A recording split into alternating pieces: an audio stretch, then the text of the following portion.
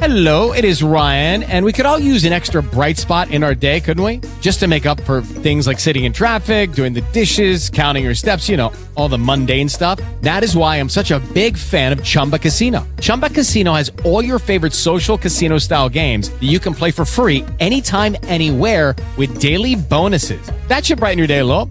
Actually, a lot. So sign up now at ChumbaCasino.com. That's ChumbaCasino.com. No purchase necessary. VGW Group. Void where prohibited by law. See terms and conditions. 18+. Talk shoes. Recorded live. Good evening, everyone, and welcome to Talking Twilight Zone. And he came to believe that work, show business, love, his whole life, even himself and all that jazz was bull. He became numero uno game player to the point where he didn't know where the games ended and the reality began. Like this cat, the only reality is death. Suicide, and it's getting harder every day. I'm trying to keep myself alive. Bedtime stories. I never took you on those picnics. I was never there for you. You would have been. But I can do this for you. I can be a proper dad to you now. I did all these extra hours. No one else in the world has ever had that. And on top of that, to see you. Knowing there's a chance it's all too late. And I'm way past every point. But I'm still determined to fight. How did you happen to fall in? I didn't fall in. I jumped in to save George. You what? To save me? Well, I did, didn't I? You didn't go through with it, did you? Go through with what? Suicide. Oh, it's against the law to commit suicide around here. Yeah, that's against the law where I come from, too. Well, where do you come from? Heaven? And I know it's taken off my pain to keep the emotion alive. We have to go back now, Professor. But we wanted to let you know that we were grateful. That we were forever grateful. That each of us has in turn carried with him something that you gave him. We wanted to thank you, Professor.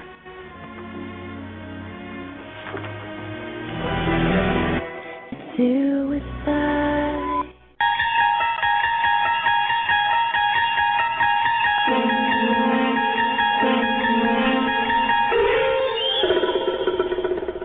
You open this door with the click of a mouse. Beyond it is a world of sound, thought, and opinion. In-depth discussions of television's greatest blending of science, superstition, imagination. And you're invited along. Next, we'll be talking Twilight Zone.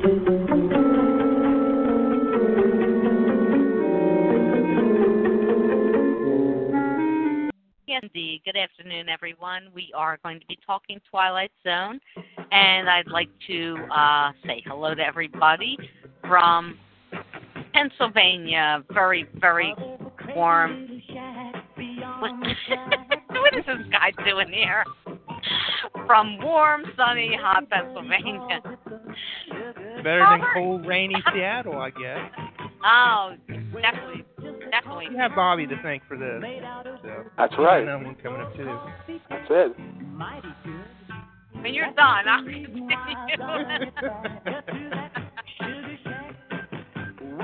Yeah, I got everybody get your coffee and pie and stuff. Let's just listen to the top 40 hits for a change. That's it. Oh, God. Oh, but it has been really nice and warm and sunny here and a little too hot, but you know what? You got air conditioning, which is something you don't have in Seattle. So it's pretty nice. And Guru, by the way, I want to mention two things that Guru here has said. For you, Lou, he said that definitely season 4 is on IMDb. So you can watch it there. Yes, indeed. You can watch it there. And, and he lives in Houston, Texas. Oh, my God. He says it's like Africa hot there. Oh, my goodness. Well, I'm sorry to hear that. Well, but you have air conditioning, I'm sure, so I hope anyway. But, and Bear fans say, quit crying. So I want to welcome all the people we have here today. We have Bear Fan Ron, one of our loyal listeners. Good to see you, Bear Fan. And Guru is here, and Lou is here. Wordforge, Lou is here. And and Rick is here. Woo! And, well, of course, Dave is here. Yes, I want to welcome my hosts, Dave and Robert and Bobby. Hello.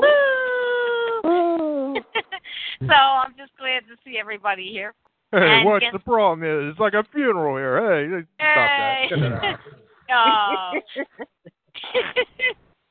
And it's always good to have Rick here. I always look forward to Rick and his wife Daphne. Oh, jeez, thanks.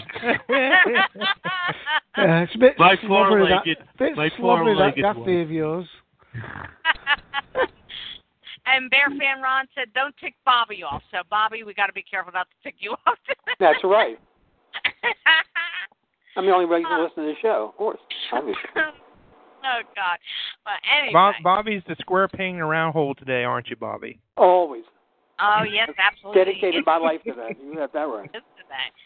Well, okay. So today we're going to be talking about changing of the guard. This is indeed the last episode of season 3. So let's all hang our heads because this is the last episode of season 3. And then we go into season 4 with the 1-hour episode. Oh, God. God. Yeah. But this, I agree. Suicide after this, definitely. Absolutely. But I do agree with Robert at what he said in his written review on the Yahoo board that this was a great episode to end season 3 with. I was very happy that they ended it with this. And changing the guard, basically, in a nutshell, Professor Ellis Fowler, he's an elderly teacher. He's forced into retirement. She's ready to go on before the bell even starts, before Rod says anything. Oh, that's right. Oh, Rod, I'm sorry, Rod. Go ahead. Rod, please forgive me. Oh, my God, don't shove lightning down my throat. Go ahead. Hey, this is the last one, and he's in an actual scene of the actual show, which is sad. I know. Forgive me, Rod. Go for it. Okay. Well, let's get started here. And now, Mr. Serling. You have all, amazingly enough, passed. Oh, boy. Yes. My delight is only exceeded by my sense of shock. It is rare, young men, that in 51 years of teaching I have ever encountered such a class of dunderheads. But nice dunderheads, and potentially fine young men who will make their marks and leave their marks. God bless you all, and Merry Christmas. Professor Ellis Fowler, a gentle, bookish guide to the young, who is about to discover that life still has certain surprises, and that the campus of the Rock Springs School for Boys lies on a direct path to another institution, commonly referred to as the Twilight Zone. You know, I keep saying he describes him as bookish, which is how he described Henry Bemis in Time Enough at Last. Mm-hmm. I'm thinking, if Henry Bemis was in this role and they had fired him, he probably would have shown up anyway. He wouldn't have even realized he was fired. I could just see Henry Bemis say, "Fired? Fired? What do you mean?" And then just showed up like, he wouldn't even notice. Obsolete? Obsolete? Whatever do you mean? Helen? The clarification, please. But before I leave, I'm going to go and get me a shrubbery. Okay. All right. Okay, so, Guru said he looked like his philosophy professor. He did. He had a good professorial look about him. But Professor Ellis Fowler, he's an elderly teacher. He's forced in retirement by his school. So he goes home, he starts looking through his old yearbooks and reminiscing about his former students with his housekeeper, and he becomes convinced that all of his lessons have been in vain and that he's accomplished nothing with his life. So deeply depressed, he returns to the school one last time, intending to kill himself on Christmas Eve. But before he can commit suicide, however, he is visited by the ghosts of his former students, and they tell him that he inspired them to become better people. So he's deeply moved by this, Fowler accepts his retirement and content that his life is fuller for having enriched the lives of others. And he doesn't kill himself. Way to go. There you go. So, that's it in a nutshell. However, there's more than that in this nutshell. I mean, I just think this was an awesome episode, season 3. And Bobby was a little hard on it. He changed his idea of it a little bit, but... a little harder. Brick could be harder. I'm never hard on anything. He was tough on it, tough. He was a little tough on it, yeah. They were tough on this one. But, he came around a little bit, not much. But I don't want him to change his opinion, I mean, whatever he feels, and that's the Well, he's whole not idea. the only one, so... Sure, other people, weren't crazy about it. I don't want people to change their opinion just because other people liked it. But, we're all entitled to that. But I thought Donald Pleasence was outstanding as the professor. And the funny thing is that this was done in 1962. And Pleasence wasn't all that well known in the United States as an actor. So a lot of people saw the original airing of this episode, and they didn't know that he was playing a character almost twice his actual age of 42. He was 43. He was 43. No, he was 43? I thought he was 42. 42. Oh, well, 42, 43, somewhere in there. Yeah. 42, 43, whatever. Yeah, but he was in his early 40s, and he was playing a man like around 70, close or in his 70s. And so the makeup department, they did a fabulous job of making him look like an old man. I mean, this is, really an incredible job. And I love this episode because it brings tears to my eyes every time I see it. I mean, this professor, he truly loved teaching, and it seemed that teaching was his life, and he couldn't imagine not doing it. And in fact, I got the impression that he never married or had children because his life revolved around his job. I felt really sorry for him when the headmaster gave him that devastating news that his contract was not being renewed. And he tried to take it well, but, you could see that he was wounded. I mean, this like cut like a knife. And I thought that, Pleasence, he played his role with, just this intense emotion. Really played it with, you could see the tears in his eyes, and it was difficult not to feel the pain that he was going through, the sadness that he was going through. I don't know, I mean, it was his belief that he had not made an impact on any of his students during his 51 years of teaching. So that, that did cause him a lot of despair. I mean, he felt that he was a failure, that he was worthless. And so his decision to commit suicide, while it might have seemed very impulsive and misguided, I guess I can see, someone of his age being kicked out like that and not feeling like they made an impact on anyone in their life. You don't know what people's mindsets are. The man's in his 70s and feels like, oh, I'm worthless. Being thrown out with the trash. But he found out the spirits of his past students. They were not about to let him, leave the earth that way. He found out that he made a huge impact on many of them, and the ending was one, basically, that was happy, and it was a ending of redemption, happiness, redemption. And this episode originally aired in June of 1962, which most people would think is a little strange, since it was a Christmas theme. But it was such a good story that I don't think it really mattered what time of year it was shown. The acting was superb, especially by Donald Pleasence. And it's hard to believe, isn't it? Isn't it hard to believe that in 1962 they were still showing new episodes in the summertime? Yeah, that's right. That's absolutely right. But, it was in June of 1962, instead of all those reruns and stuff. But he had a very long and successful career. He appeared in numerous movies, television shows, and Guru pointed out as well that, which is true, that he appeared in Halloween. Yeah, he played Dr. Loomis in the Halloween movies. Yeah, except for Halloween 3, which was Season of Witch, they decided to go in a entirely different direction, but they did bring him back in the next picture. Exactly. So he played Dr. Loomis, and he was very, put very 6 shots in him. He should be dead. That's right. He was very good. He was very good in that, Yeah. And I'm sure everyone recognized Liam Sullivan. He played the headmaster, but he was in season 2's The Silence. He played that loudmouth Jamie Tennyson and the Colonel took him on, and Colonel Taylor, it wasn't Archie Taylor, bet him $5,000 he couldn't shut up for a year. And of course, we all know how that ended.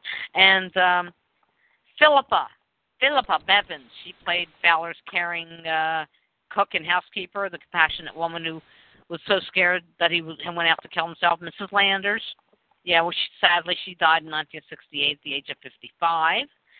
And I didn't recognize any of the ghostly students except for Kevin O'Neill, and he's actor Ryan O'Neill's younger brother, and almost looks like him. Not quite as good looking as. Yeah, there's a resemblance, but it is not quite as good looking as Ryan was. But the only thing, I'll have to say, the only thing that bothered me about this episode was when Professor Fowler took the pistol, he left the house, and he went back to the school campus, and apparently he was going to blow his brains out right there by the school, which to me seemed a rather thoughtless and insensitive thing to do, since both the faculty and students would most likely be traumatized by this. I mean, somebody was going to find him there, and I don't know. I just didn't think that was too cool of him to do that by the school, but it's something I can never look since everything else about this episode worked. So I loved it. I'm going to give it a 4.5 for outstanding. Are you there? Yeah, I'm here. You must have ran out of steam. You need to tell us who you're going to next. No, actually, I'll tell you what I was doing. I was reading Guru's message here. BFR, you are flooding. I'm going to have to ask you to slow it down. You have 4 lines, and that is too much. You put Bear Fan Ron Guru in the same room. Oh, BFR, Bear Fan Ron, you are flooding. Oh, I see. It's for Bear Fan Ron. Okay. They got a running joke from their show, or from Ron's show. There's an ongoing joke there that's kind of been going on for a month. That dead air there, but I was reading his message, and that's why I stopped. I was like, what is he saying here? I thought it was directed at me. All right, well, anyway. No, there's a guy on TalkShoe that does a targeted individual situation. He has a show on, Chuck from Vancouver, and they've been having some fun with that. So that's what that means in a text. Okay. Oh, that's what I was reading, and when I stopped talking, I was reading that, and that's why there was that dead air. Sorry about that. Okay, yep. So now. Yeah, well, as long as they keep polite, because you can always stop text chat if they get impolite.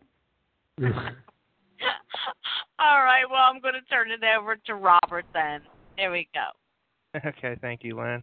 Yeah, I'm in agreement with you 100%. I thought this was an excellent story. I thought it was a great way to end season 3, and it's sad that just remembering we start the episode with 2. I mean, we started the season with 2, which was an amazing episode as well, and with Dave's favorite canned chicken there. And then we end with the change in the guard, and the very poignant and memorable story. And it's one of these episodes that you watch it once in a while, and there's other when it's moving like this, and there's other movies or shows out there too that can't watch but once because it really tug at heart. And I think that's what Rod wanted from this story, was something that would tug from the heart, which this one does. And I think Donald Pleasence was a wonderful actor to add. And of course, you know how I am about character pieces. I'm not too crazy about them because it slows down a story, and we kind of drag by building. But this one, it did pretty well. And we get kind of like A Christmas Carol and A Wonderful Life rolled into a Christmas Eve in this episode. We get Marley's ghost trying to save Scrooge from the predicament that Marley got himself into years earlier, and to save Scrooge from getting the same fate that he did. You do not know the weight and length of strong chain you bear yourself. It was full as heavy and as long as this 7 Christmas Eves ago, and you have labored on it since. It is a ponderous chain. Mark me! In life my spirit never roved beyond the limits of our money-changing hole. Now I am doomed to wander without rest or peace. Incessant torture every morning. But it was only that you were a good man of business, Jacob. Business! Mankind was my business. Their common welfare was my business. And it is at this time of the rolling year I suffer most. Hear me. My time is nearly gone. I come tonight to warn you that you have yet a chance and hope of escaping my fate. A chance and hope of my procuring Ebenezer. Thank you, Jacob. You were always a good friend of mine. You will be visited by free spirits. What? Was that the chance of hope that you mentioned, Jacob? It was. Oh, well, in that case, never mind. I think I'd rather not. Without their visits, you cannot hope to shun the path I tread. Expect the first when the bell tolls one.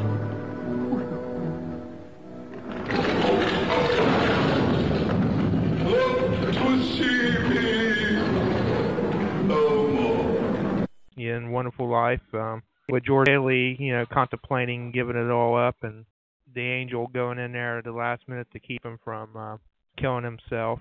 So it falls into that same area with this story as well. And I think a lot of people, before they die, want to have something that, they can be remembered by. And the classic Star Trek situation where Captain Picard and Data would talk, and one of the things that Data finally figured out is why people have children for is to carry on their immortality through them. This story just has a very much sentimental connection to a lot of us. He realized after the visitations he got from his dead students that, he did make a difference. That's the important thing, I think, for Rod, that we should leave something. And this is actually a story that's a testament to Rod himself, because, we're talking something that's endured for over 50 years that is still being aired in syndication today. I mean, you go to any channel, you'll find, MeTV runs Twilight Zone at 11 p.m. Exactly. During the week. So, the legacy that he left behind, and it's pretty much what he's saying with this story, that, we should leave some sort of legacy behind. The professor finally realized, that that's what he did. He did leave something behind through his teachings with his past students, and his past students carried on what they learned from him into their lives. And then the next group of students, and of course the last ones they're going to do the same thing as well. They'll pass it on through what they learned from him. He did install some sense of purpose by leaving a bit of himself. He may not gotten married, he may not have no children, but he does, when he passed away, he does leave a bit of himself for his students to pass on. And that was the whole purpose and point of the story that they were trying to show, Rod was trying to show, is we do leave a part of ourselves behind once we go. May not be even if we think we don't, even if we think we haven't made an impact, we've all made an impact on someone's life at some point. Yeah. And I think that's something he realized at the very end, that, I did make a difference, even though, I didn't cure people with polio, or I didn't change, the world that big. It's very much a quantum leap situation that we discovered with Quantum Leap. You can't really change anything, or Sam couldn't change anything big. All he could do is change people around him and make their lives a little bit better in the process. And that's basically, what it is with this one. I very much remember one that I can't watch a lot of. It's from Doctor Who. Doctor Who was rebooted, you might say, in 2005, and Christopher Eccleston was the doctor at that time. There was an episode called Father's Day, and another very poignant episode, and one of my favorites, besides The Unquiet Dead and Empty Child, Dr. Dances, and there's some other great episodes during that first season where Doctor Who came back. Here's a portion of that. It's at the beginning where Rose is talking about her father to Rose when she was a little girl. Peter Allen Tyler, my dad, the most wonderful man in the world, born 15th September 1954. Come here, Rose. Come here.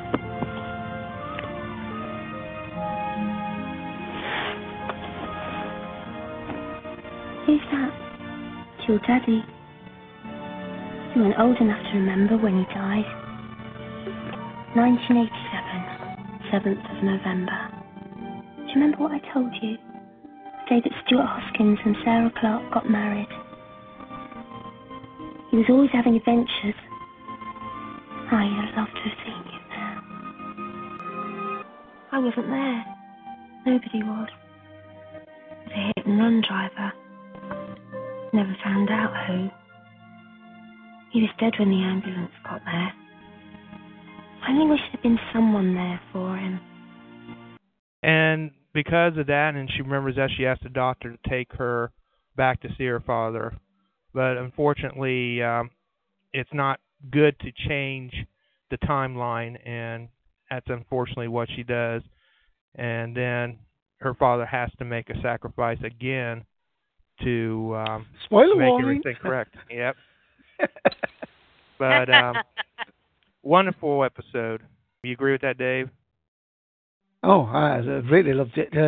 The point was that not so much that the world had been changed, but there was one person in it that had not died, and many people here will know that in all science fiction and that, there's the yin and yang and the balance, and without being a spoilish for Smallville, there's a situation on there where Clark saves somebody's life, and to balance the universe, someone else's life is forfeit. I won't say any names, but that was the basis of the story, that this yin and yang and keeping things. Yeah, but it was a wonderful story. Yeah. I didn't really ask him to do it either. She kind of manipulated him. Well, it's about the only noble thing he'd done in his life, which was the point, because he wanted his daughter to be proud of him. Well, it brought up the point also, too. Did she have it in the back of her mind that she No, I'm was talking about the doctor bringing her to that point. She seen an opportunity, decided to take it, but Right. sometimes you can't take those opportunities because they can be disastrous, and that's what you find out in this episode. But yeah, one of my favorites. To finish up here, I don't want to take up all the time because I'm looking forward for Bobby's review on this. So, but I like Lou just brought up that quote: "Be ashamed to die until you have won some victory for humanity." That is a great quote. I like that quote. Wonderful, wonderful quote. It is. It was written by the first president of Antioch College, right. From Yellow Springs, Ohio, Horace Mann, which moved Rob very much to add to the story. So, yeah, and we live... He had a connection to that college, yeah. Yeah, since I'm from Ohio, and Antioch is directly below... it was around outside of Dayton. I think it's around Dayton area. And hopefully sometime maybe we'll hit... me and Julie will head there to do a show. Is that statue there? That's one I want to go and see. So yeah, I wonder if that's hopefully in the future we can plan something, me and her, to... I mean, we talked about going to Antioch, and I know they were closed down for a financial reason. They've been having some financial problems, and some of the buildings have dilapidated too because of not getting enough funding to keep the buildings up. So I don't know if the college is up to the public or not. Rod had a connection with that college. He really liked Antioch. Yeah, it's one of his favorite things. And he did bring it up when, I guess, people interviewed him and stuff. I think he mentioned about it. And he did teach there, I think, didn't he, a year or two? Yep. Yeah, he was offered a teaching post, yeah. Yeah. Yeah. That's why he used it, yeah. It wasn't just an honorary post, and they actually employed him, like a guest lecturer or something. Yeah. He did. He had quite a few connections with that college. He was a lecturer. Right. He was a teacher. Yeah, he liked that. He liked Antioch. And Ron, you need to stop. Ron said Rod also liked to fly kites and thunderstorms. Ron, stop it. Well, anyway, like I said, I felt this was a great way to end the series, and unfortunately going into next time we're on talking about series 4 or season 4. So. Yep. But let's get by that and introduce the next person.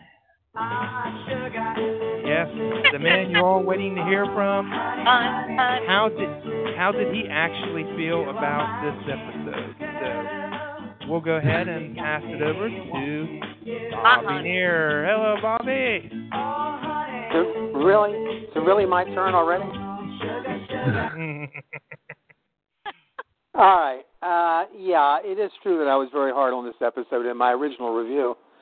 I gave it only a 1, and I told why. But when it came time to vote, I voted 2.5, and one person did vote lower than I did. George in our group gave it a 2. I don't know exactly why, but he gave it a 2. At any rate, well, my problem with the story, there's nothing wrong with the story itself, and I agree, it's well acted and all of that. It's all very touching, very nice. But I find the introduction of the gun to be unnecessary. It's just not necessary. Who wrote this one? Is this Sterling wrote this? Yes. Yes, he did. All right. Well, if he had any confidence in the story he wrote, then you don't need the gun. And it's enough that he's devastated and that he's upset that he's being told to retire when he doesn't want to. But, you have to watch him take the gun out of his desk and do all that. It just seems superfluous to me. It's just not necessary to do that. It would have been sad enough. I would have liked to have seen the episode simply end right at the statue with him crumbling down and maybe crying or something. Excuse me? And then, and that was a laugh. Okay. Anyway, and the students showing up and telling him that it wasn't all for nothing. The other problem I have is the fact that you can't teach all those years and not believe that you've had some impact. In other words, it doesn't just depend on how many years it is or whether you can do it through your dying day. They had to show up and say, yes, but this is what I did. This is, all of that. But there has to be a better reason for that. You enjoy being a teacher. You enjoy doing what you're doing. And you don't have to go through this terrible agony to have this revelation that, maybe it was for a good reason. And you're told you no longer wanted or needed. I'm not saying I would be happy about it. I'm just saying that is the worst part of it. Yeah, but it doesn't. But you're going to commit suicide over that? I mean, I just think that. Yeah, some people can be that distraught. Well, like I was saying, I just think that he should have had more out of it. And then when they show up, now he's got this revelation that maybe it wasn't so bad after all. And at the end of it, he says, "Well, I'm going to retire," and that's it. Simply because they showed up, he knows what he's been through and the things that have happened. He should anyway, most of them. I'm just not buying into that part of it. I thought that the gun angle was just thrown in almost in a superfluous way. It's not really necessary. I would have been just as touched and just as moved if he had simply gotten sad and crumbled and said, "Boy, I've put all these years into this, and now you tell me you don't need me anymore." No. Yeah. No. Well, a heart attack would have been too easy. Yeah. Then I would have ended it. Like, you gotta have the gun. You have to have the gun because if he just, it's like I said to you before. If he walks out of there depressed and says, "Oh, I've been fired," and "Oh, I'm so upset, and my life meant nothing," and then his ghostly students come back and say, "Oh, yes, you meant something to us," and he comes back and says, "Oh, okay, I meant something." Oh, big deal. So now he's not depressed anymore. Big deal. Big deal. So he was depressed, and now he's not depressed but he was going to kill himself. That's major. Because he was so depressed. Well, you got to have that. This is the Twilight Zone. You have to have that major impact of the gun.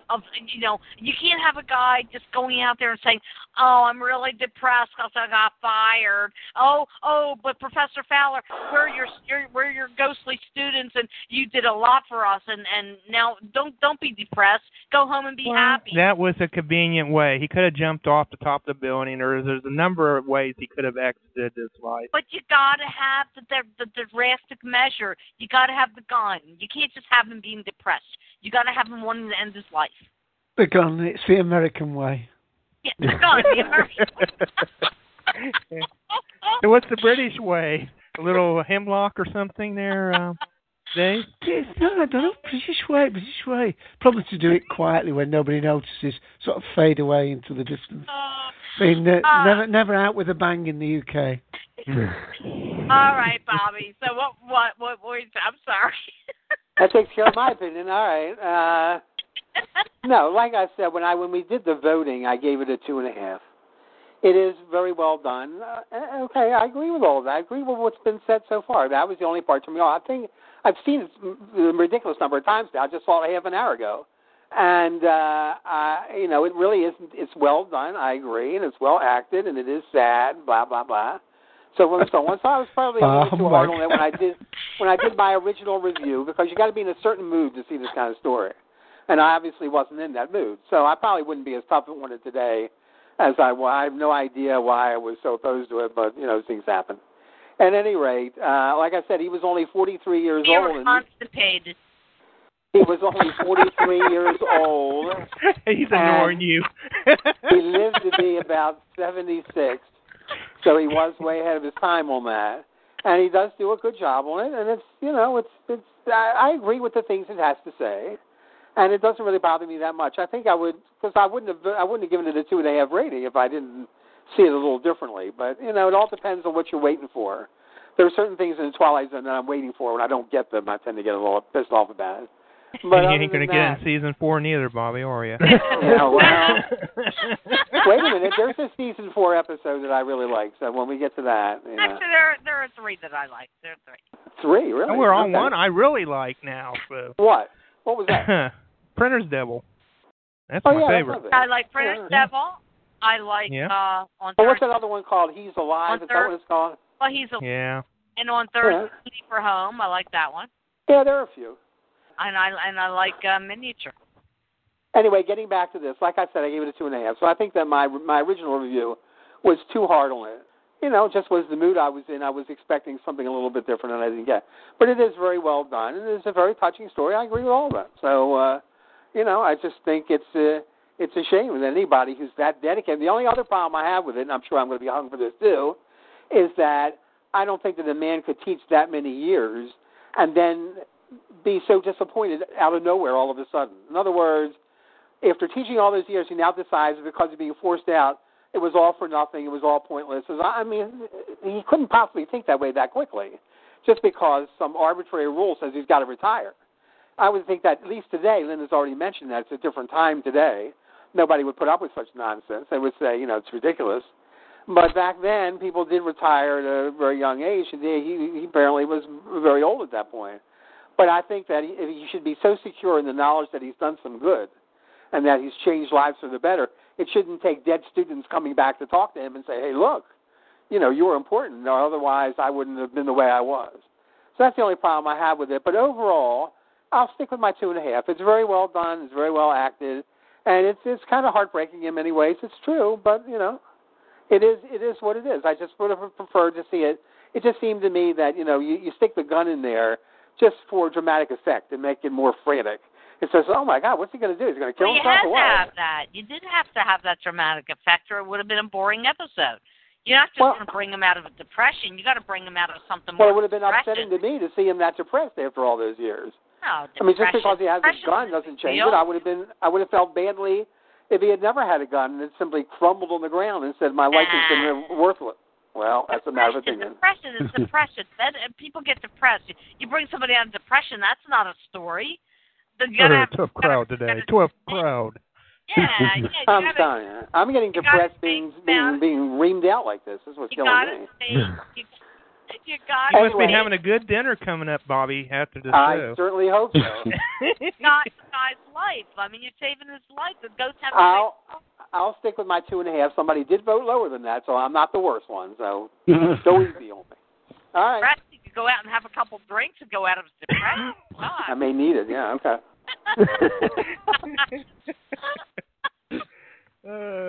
That's it for me. Oh, thank you, Dave, for that information. So anyway, okay, and now Dave. Okay, yeah. The reason why I think Unknown is Kobo, he was asking me what the topic was today, and he has been on before.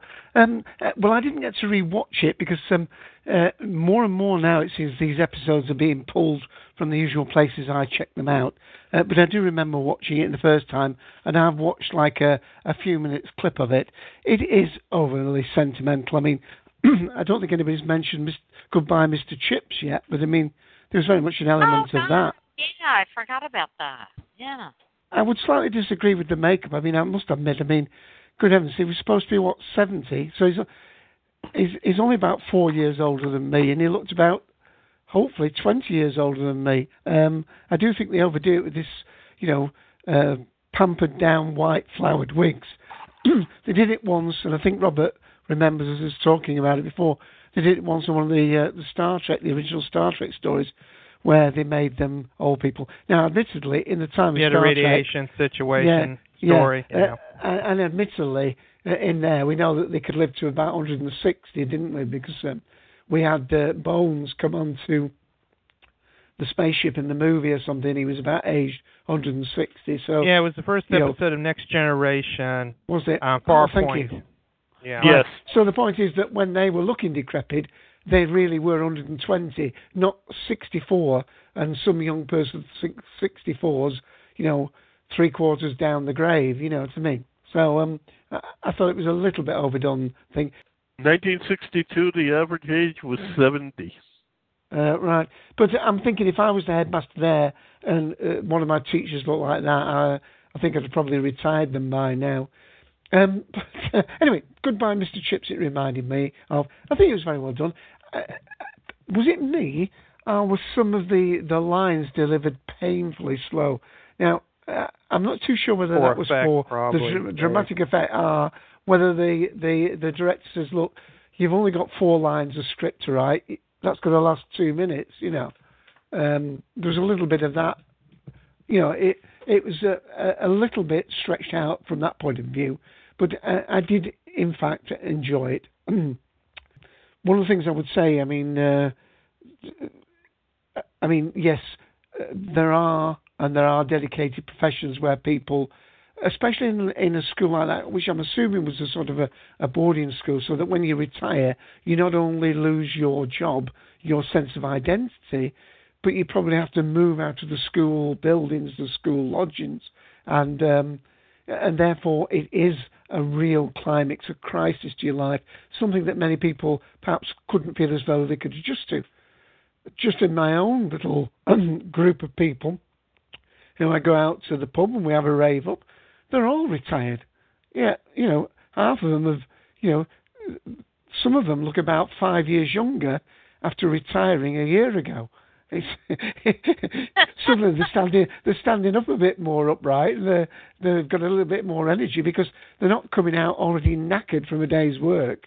They've come out with a bit of a spring in the step. So, but I do take the point that he was feeling that he's seeing the output, and it's only when he's seeing these messages, this inculcation of lifestyle and knowledge that he's given them. There. Oh, I am.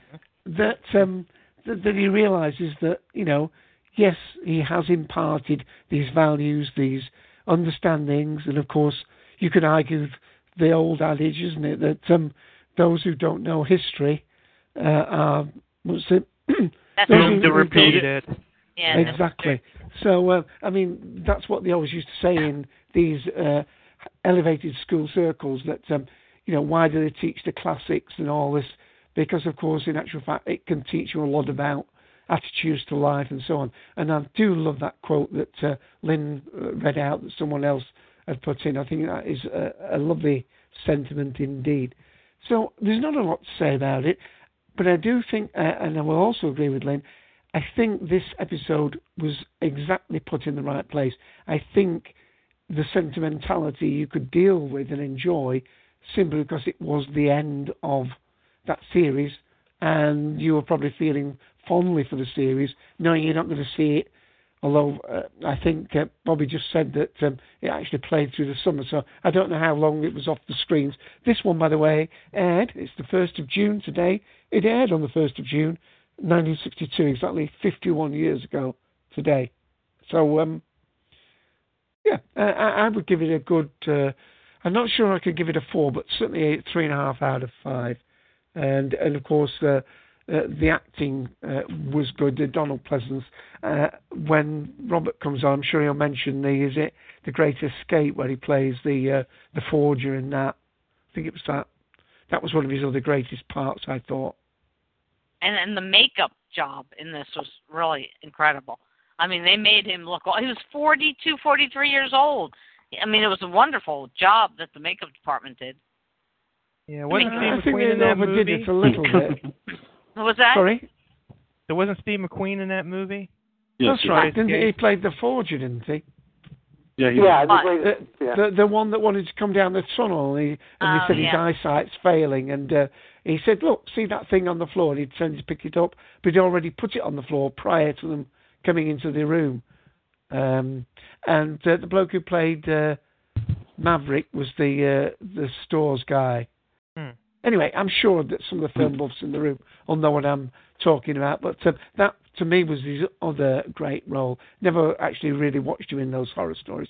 So 3 out of 5 from me, Lynn. And I think you're right. It was a good one to end Series 3 on. Yeah, I agree. And I want to thank Sonny. Sonny is here. So welcome. Bobby, Sonny's here. I hear that. That's good. Yeah, thank you, Sonny, for showing up. Good to see you here. You want to say anything? No?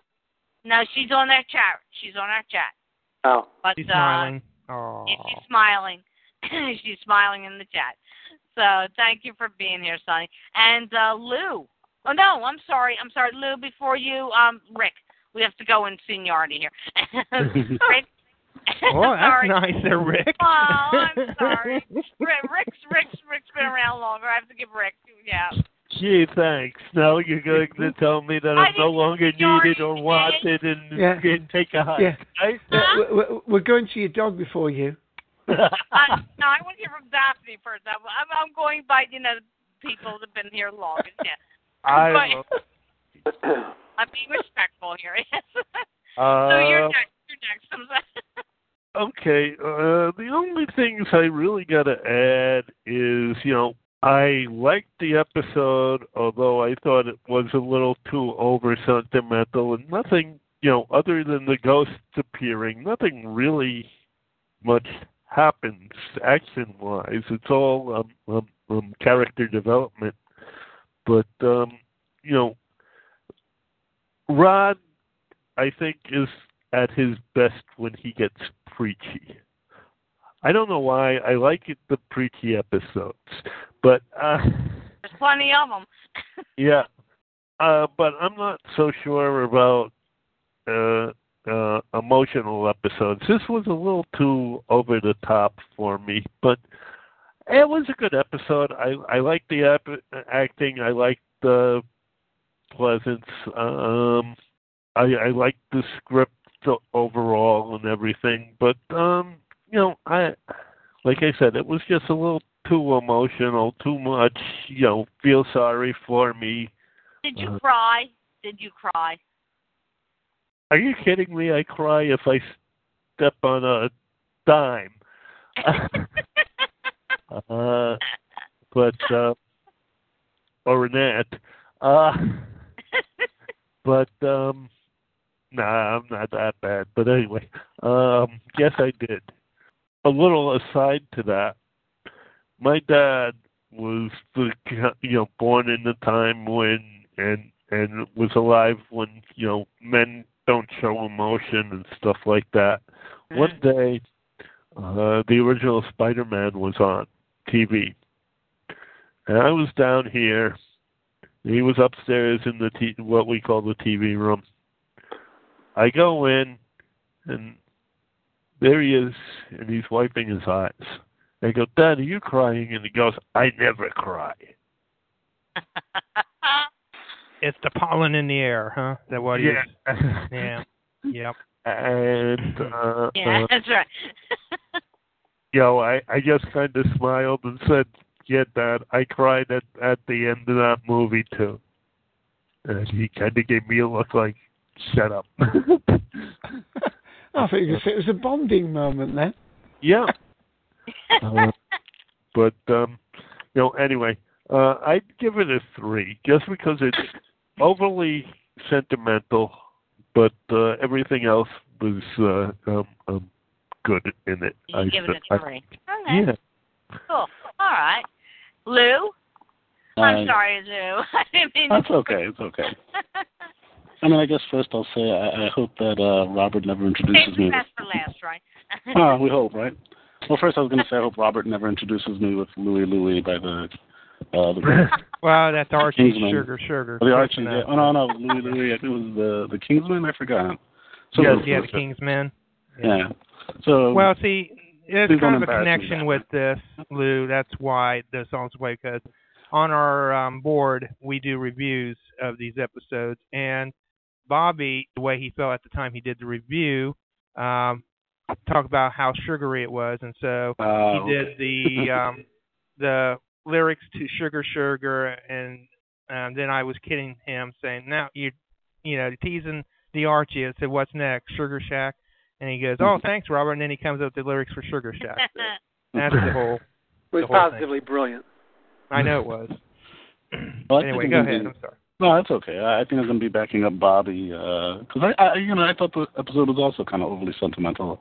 I wrote in the comments that I thought it was schmaltzy, and I think it's partly because of the reasons that were also brought up before. It borrows the plot from, or it borrows the plot is borrowed from a part of the film Goodbye, Mr. Chips, because there's a scene in that film. It's kind of exactly mirrored in this episode where they ask him to retire because they want to bring fresh blood in, and then all the students come and rally for him. So it kind of lists it from that. And the introduction of the gun kind of introduces the tragic aspect that you find in It's a Wonderful Life.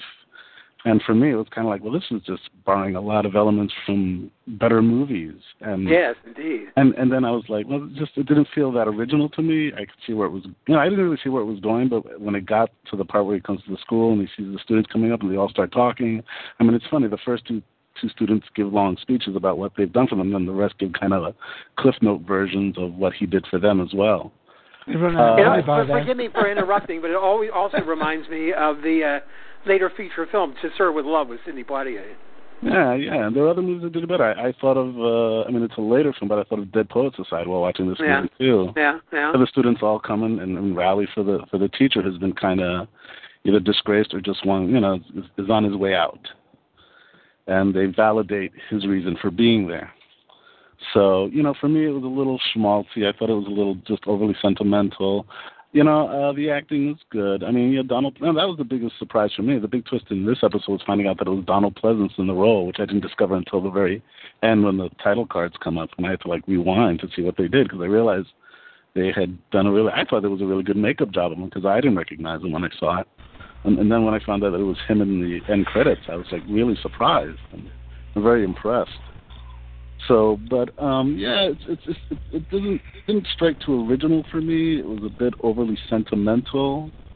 It's a nice emotional episode, but it just felt like it had been done before, and it had been done better. So for me, it didn't really hit me that hard like I expected it to. I felt like maybe, Bob Sterling's a good writer, but for me, this just felt almost like it was cribbed from other. So what number would you give it on a scale of 1 to 5? I'll probably give it a 2.5. That's what I did. Okay. Yeah. I'm not sure. Did you guys notice? Because did they give the makeup department or the makeup guy his own title card at the end? It seemed like they singled him out. I don't think they did. I'll have to go back and look. I don't know. Yeah, I don't even know if they put that. makeup people in back then. I don't even think they mentioned them back then. I think I saw it. I think I saw it because I was looking at the title at the credits at the end, and it was really interesting. Maybe I was just really impressed with the makeup, but it looked like they gave the makeup guy his own little title card at the end. I hope they did because he deserved it. I hope they did. I thought the makeup was good. I just thought it made him look more like 75 or 80 rather than. And he was 42 years old, so to make him look like he was in the 70s, they did a wonderful job. Absolutely. No, I agree. Yeah. So yeah, Okay. 2.5. All right, great. And so now we have Kobo here. Kobo, hi, how are you? Hey, Lynn, how are you? Good, hon. What do you have to say? I absolutely love this episode. I think I'm in the minority here, but I'll give it a 5 out of 5. Classic. Good. Wow. Okay. Cool. Because I first watched it at a point where my body was hurting. I don't know if you guys know as much as Dave does about my physical problems and whatnot, but I have a lot of physical issues going on with my body, and I can really identify with just being at the end of your rope and feeling useless. Mm-hmm. And then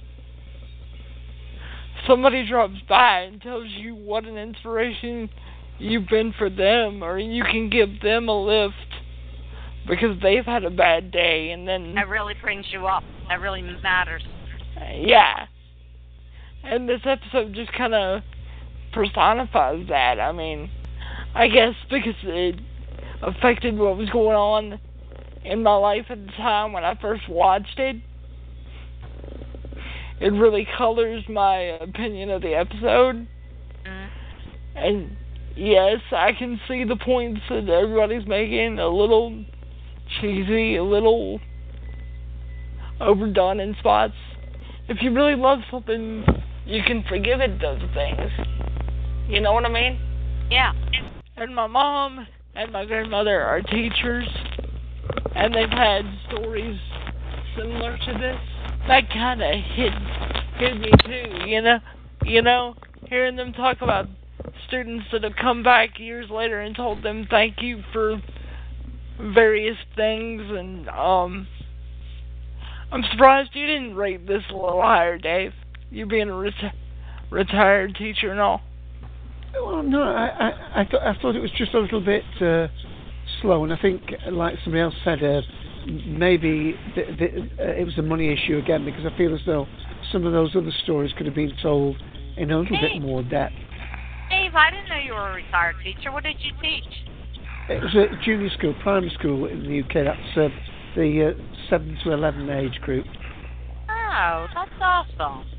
And by the way, the most recent compliment I got from one of our past students is that she's now the landlady of my local pub. Hey, there you go. How much better can you get? So I make sure I go and visit her every week without fail.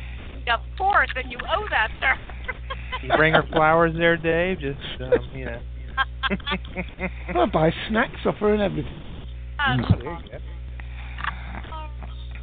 So Kobo gives it a 5. All right.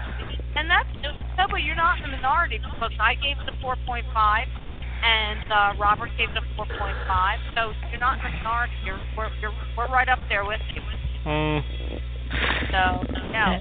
You're still having a little bit of gain issues there, Kobo.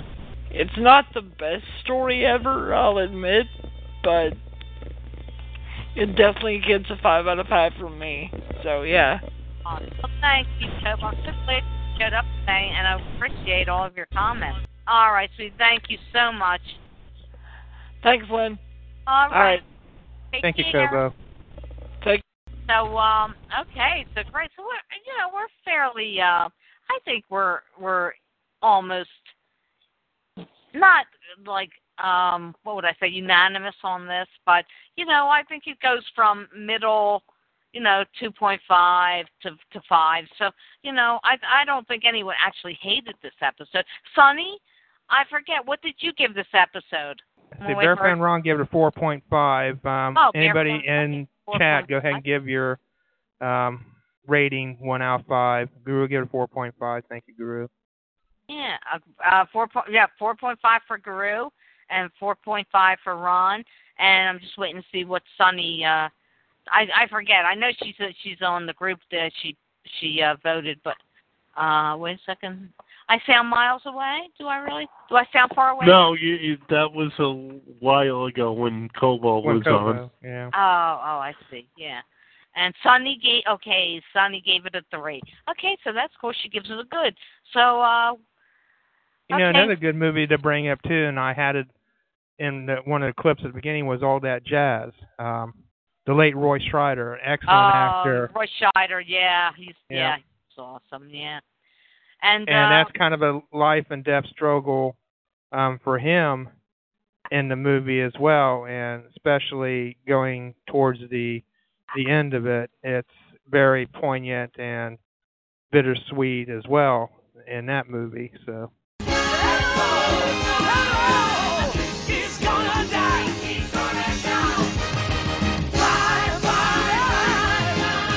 Bye bye. Happiness. Oh, happiness. I think he's gonna die. La la la la la la la la la. Bye bye your life goodbye. La la la la la la la la. I think he's gonna die. La la la la la la la la. La la la la la la la la la la la la. Bye bye, my life. Oh yeah. Goodbye.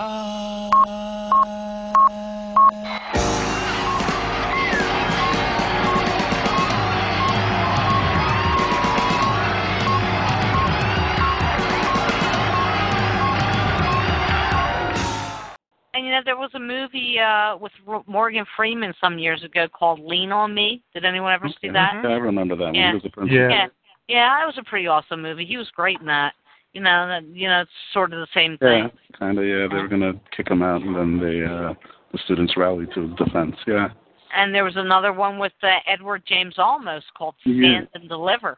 That's right. Yeah. Yep. Yeah, that was also a very good movie. Yeah, they both played fabulous roles in that. And let's not forget Mr. Holland's Opus with Richard. Oh Gresham. yeah, that's a good one. another terrific teacher movie. Yeah. So okay, we're right across the board on this. You know, from the 2.5 to the 5s. Well, I'll quickly say I like the dialogue in the episode. I mean, you know, at one point the headmaster used the word perspicacious, and I thought, wow, what a really neat word. I kind of remember. I'm thinking like, and you know what? It's to me, it's kind of a sign of how dumbed down we've decided to make modern entertainment, where you can't use words like that just in plain dialogue. And I thought, wow, to just have a little more like an erudite conversation in television than the way it is now, where everyone just seems to be swearing every other word. It's right. That's right. And it's funny because I just said to Bobby earlier, too, I said, you know, in this day and age, for them to say we're bringing in a younger man, in this day and age, he would have had a lawsuit. That's age discrimination. You know, so back then they didn't do that, but, you know, in this day and age, he would have... Well, I don't know if it's age discrimination if you're in your 70s. Well, yes, it is. It is, because he's being forced to be... there's no it depends on the bylaws of the constitution of that college. If there's a certain age limit, like pilots have age limits, they can only pilot a plane at a certain age. Yeah. There's always loopholes here and there and different things, but it could, you know, he could have actually pursued that, even if he would have been fruitless. He could have pursued it and said, you know, I'm perfectly capable of teaching, and you know, I've been here 51 years. I'm being forced to retire. That may have gone nowhere, but you know, he did in this time. You know, in the present times, he could have possibly, you know, sued, but. That's why they were offering him half his salary to kind of like take up the thing of any. And that way, you know, if he tried to sue, they said, well, we did give him half his salary. So. Yeah, that's true, too. I mean, some people, they get tossed out and they don't get anything. So half salary for the rest of his life wasn't so bad, you know, as long as he could live on it. I mean, Most people would take that. Most people would take that now. Maybe it was the college that provided the gun. Knowing that they were going to retire him, they gave him a little incentive to avoid having to pay that extra money. Going away present. Get him a new holster, yeah. Yeah, better than a gold watch, I guess. Yeah. New holster and engrave his gun for him. But I wanted to ask you and Bobby, I don't know if you want to wait till the next show or you can answer it now. What was the whole situation with, since this is season 3 and supposedly it would have been the end of Twilight Zone. What all happened to bring season 4 about then? What, the hour-long format? Oh yeah, they had the cover for another show, right? Okay, Bob? well that's as good a reason as any. No, I always thought they did it because it was successful, and they figured it'd be more successful in an hour. No, they brought it in. They brought it in to be a replacement for another show, and to replace the nurses. I believe it was the nurses. Oh, I remember that one. I think that was the one. And to replace it, they had to make the episodes into an hour. So Rod reluctantly agreed to do so, and he probably even regretted it more afterwards. But yeah, that's what happened. So was it canceled, or was it on standby, or? I don't remember it being canceled. What, you mean Twilight Zone? No. Yeah. Well, the 30 Fathom Grave, the first one, came out on January the 10th, 1963. So this was 1st of June, so it was off air from 1st of June till the 10th of January, 1963. It was a summer replacement thing. I mean, they I don't know if you could call it summer replacement at that time, but they weren't actually, they were up in the air with the series. They weren't talking about canceling it. They weren't talking about not canceling it. They weren't sure what they were going to do.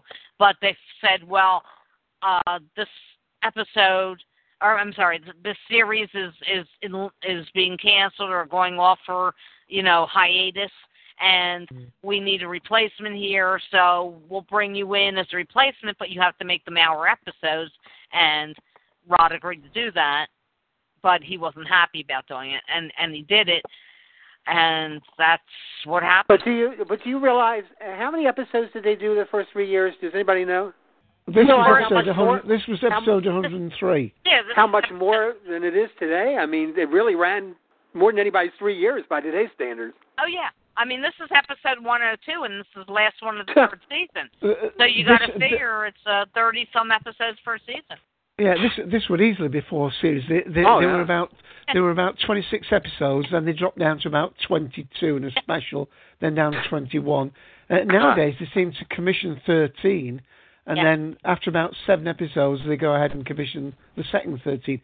I think the landmark now for most series is 100. I mean, with 103, you've got enough to go in syndication, haven't you? Mm-hmm. Oh yeah, that's why I want the 100. Right. That's in the hundreds. Yeah. Yeah, because some series are canceled 2-3 episodes into the series, and they say, no, this series sucks, and they cancel it, and it's 2-3 episodes in. I mean, you've heard of that. That's why Fringe got a 5th season, was not just only to wrap it up, but to also get it to go into syndication. Now, it already started going into syndication on the Science Channel. They were airing some Fringe episodes, but usually they'll do an extra season for a show in order to be able to carry it into syndication. So. Sure. But plenty of series have come on television, and within 3 or 4 episodes they're canceled. So, yeah. But back then that didn't happen. Well, they're not giving them time today. They want that one big. Yeah, that one big shot where it's they did it with Star Trek, and that's a similar age, wasn't it? It was in the early 60s. Cancel that after 3 series. But would season 1 of Star Trek Next Gen make it today? Yeah. 88 episodes or something, 87 episodes. I think there was 88 and one episode was never aired originally because it was too contentious, and they didn't air it until about 10 years later. But in the 60s and 70s, I mean, series had their 13 episodes. That was the contract. And I don't know, Rick, am I right about this? You had 13 episodes. 23 was the 20, and they all ran, didn't they? I mean, you didn't get canceled mid-season usually, did you? No, but they pretty much all ran. If it wasn't a success, they dumped you after the first, No, but that's when they started the network started interfering with shows and stuff. Like speaking of the original Trek, the network executives told Roddenberry, "Get rid of the women and get rid of the guy with the ears."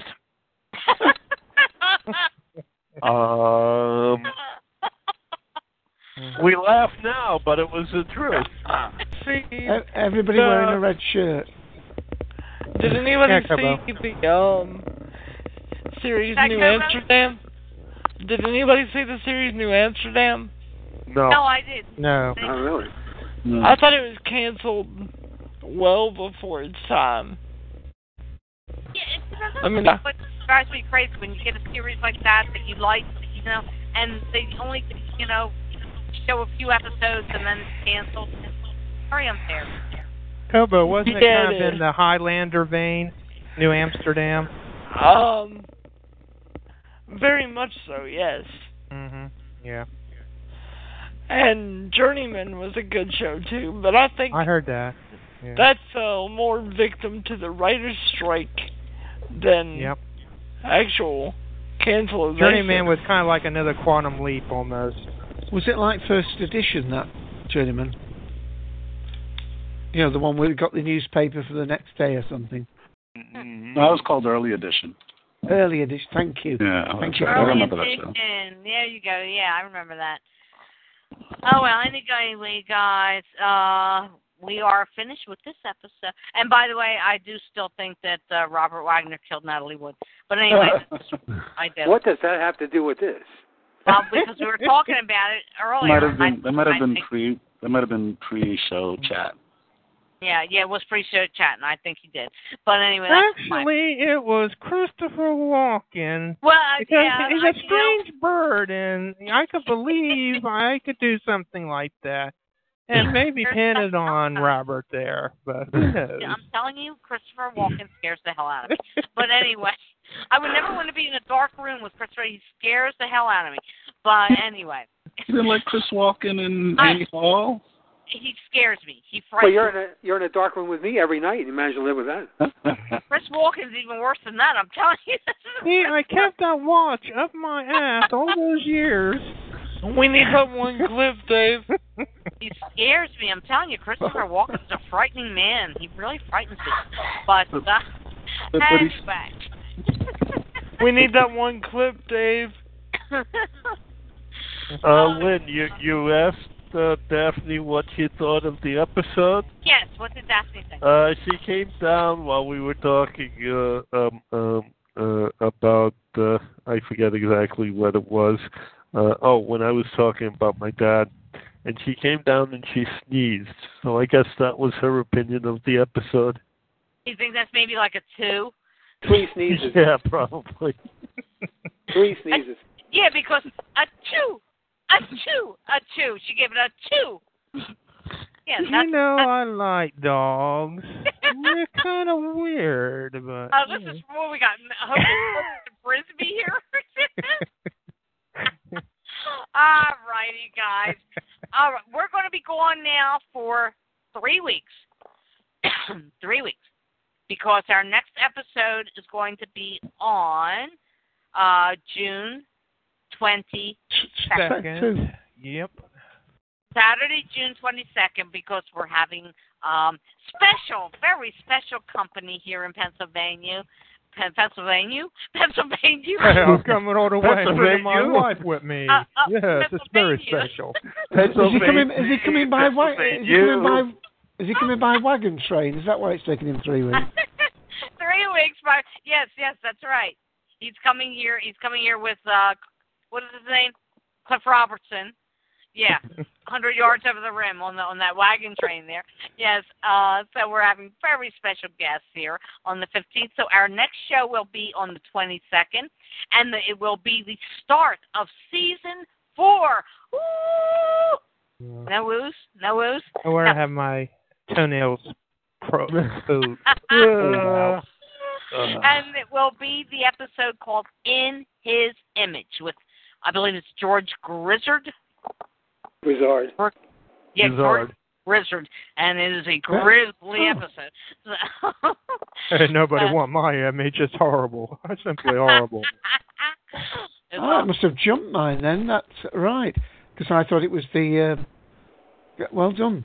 I thought it was the 3rd of Fathom Grave. But you're right. Yeah. 3rd of January, that one aired. 63. So it went off air from the 1st of June till the 3rd of Jan. Well, it's a forgettable episode, so, I can understand why you forgot. But, In His Image with George Grizzard, and we'll be doing that on the 22nd at the same time, same place. And, Hey, Lynn, be sure to call me when you don't have no class, okay? Don't like it at all. And Sonny says, wagon ho! Yeah.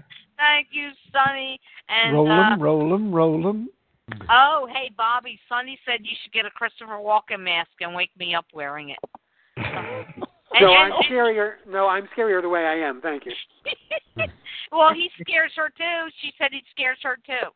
I don't blame you, Sonny. He scares the hell out of me. I like him. He's one of my favorite actors. I like him.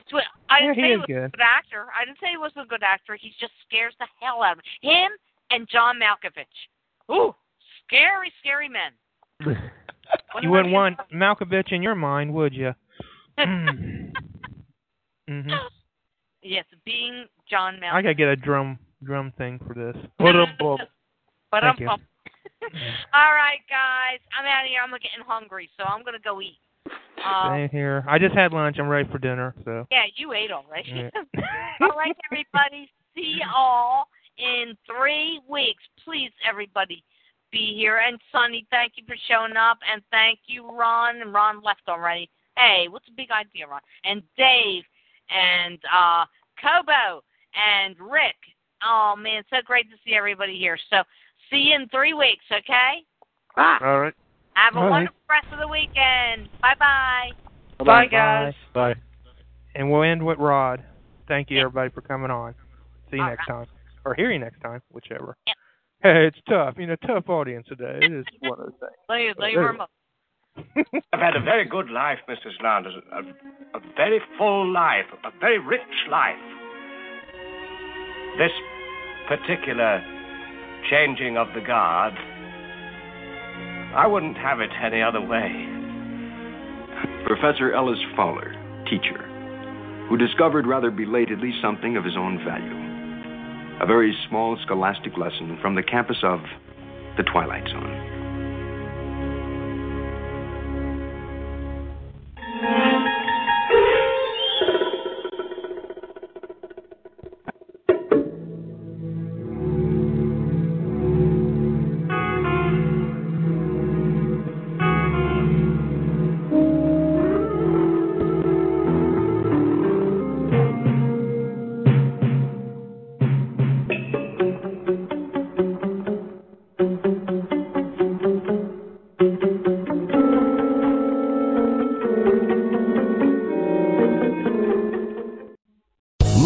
Casino, asking people, what's the weirdest place you've gotten lucky? Lucky? In line at the deli, I guess? Aha, in my dentist's office.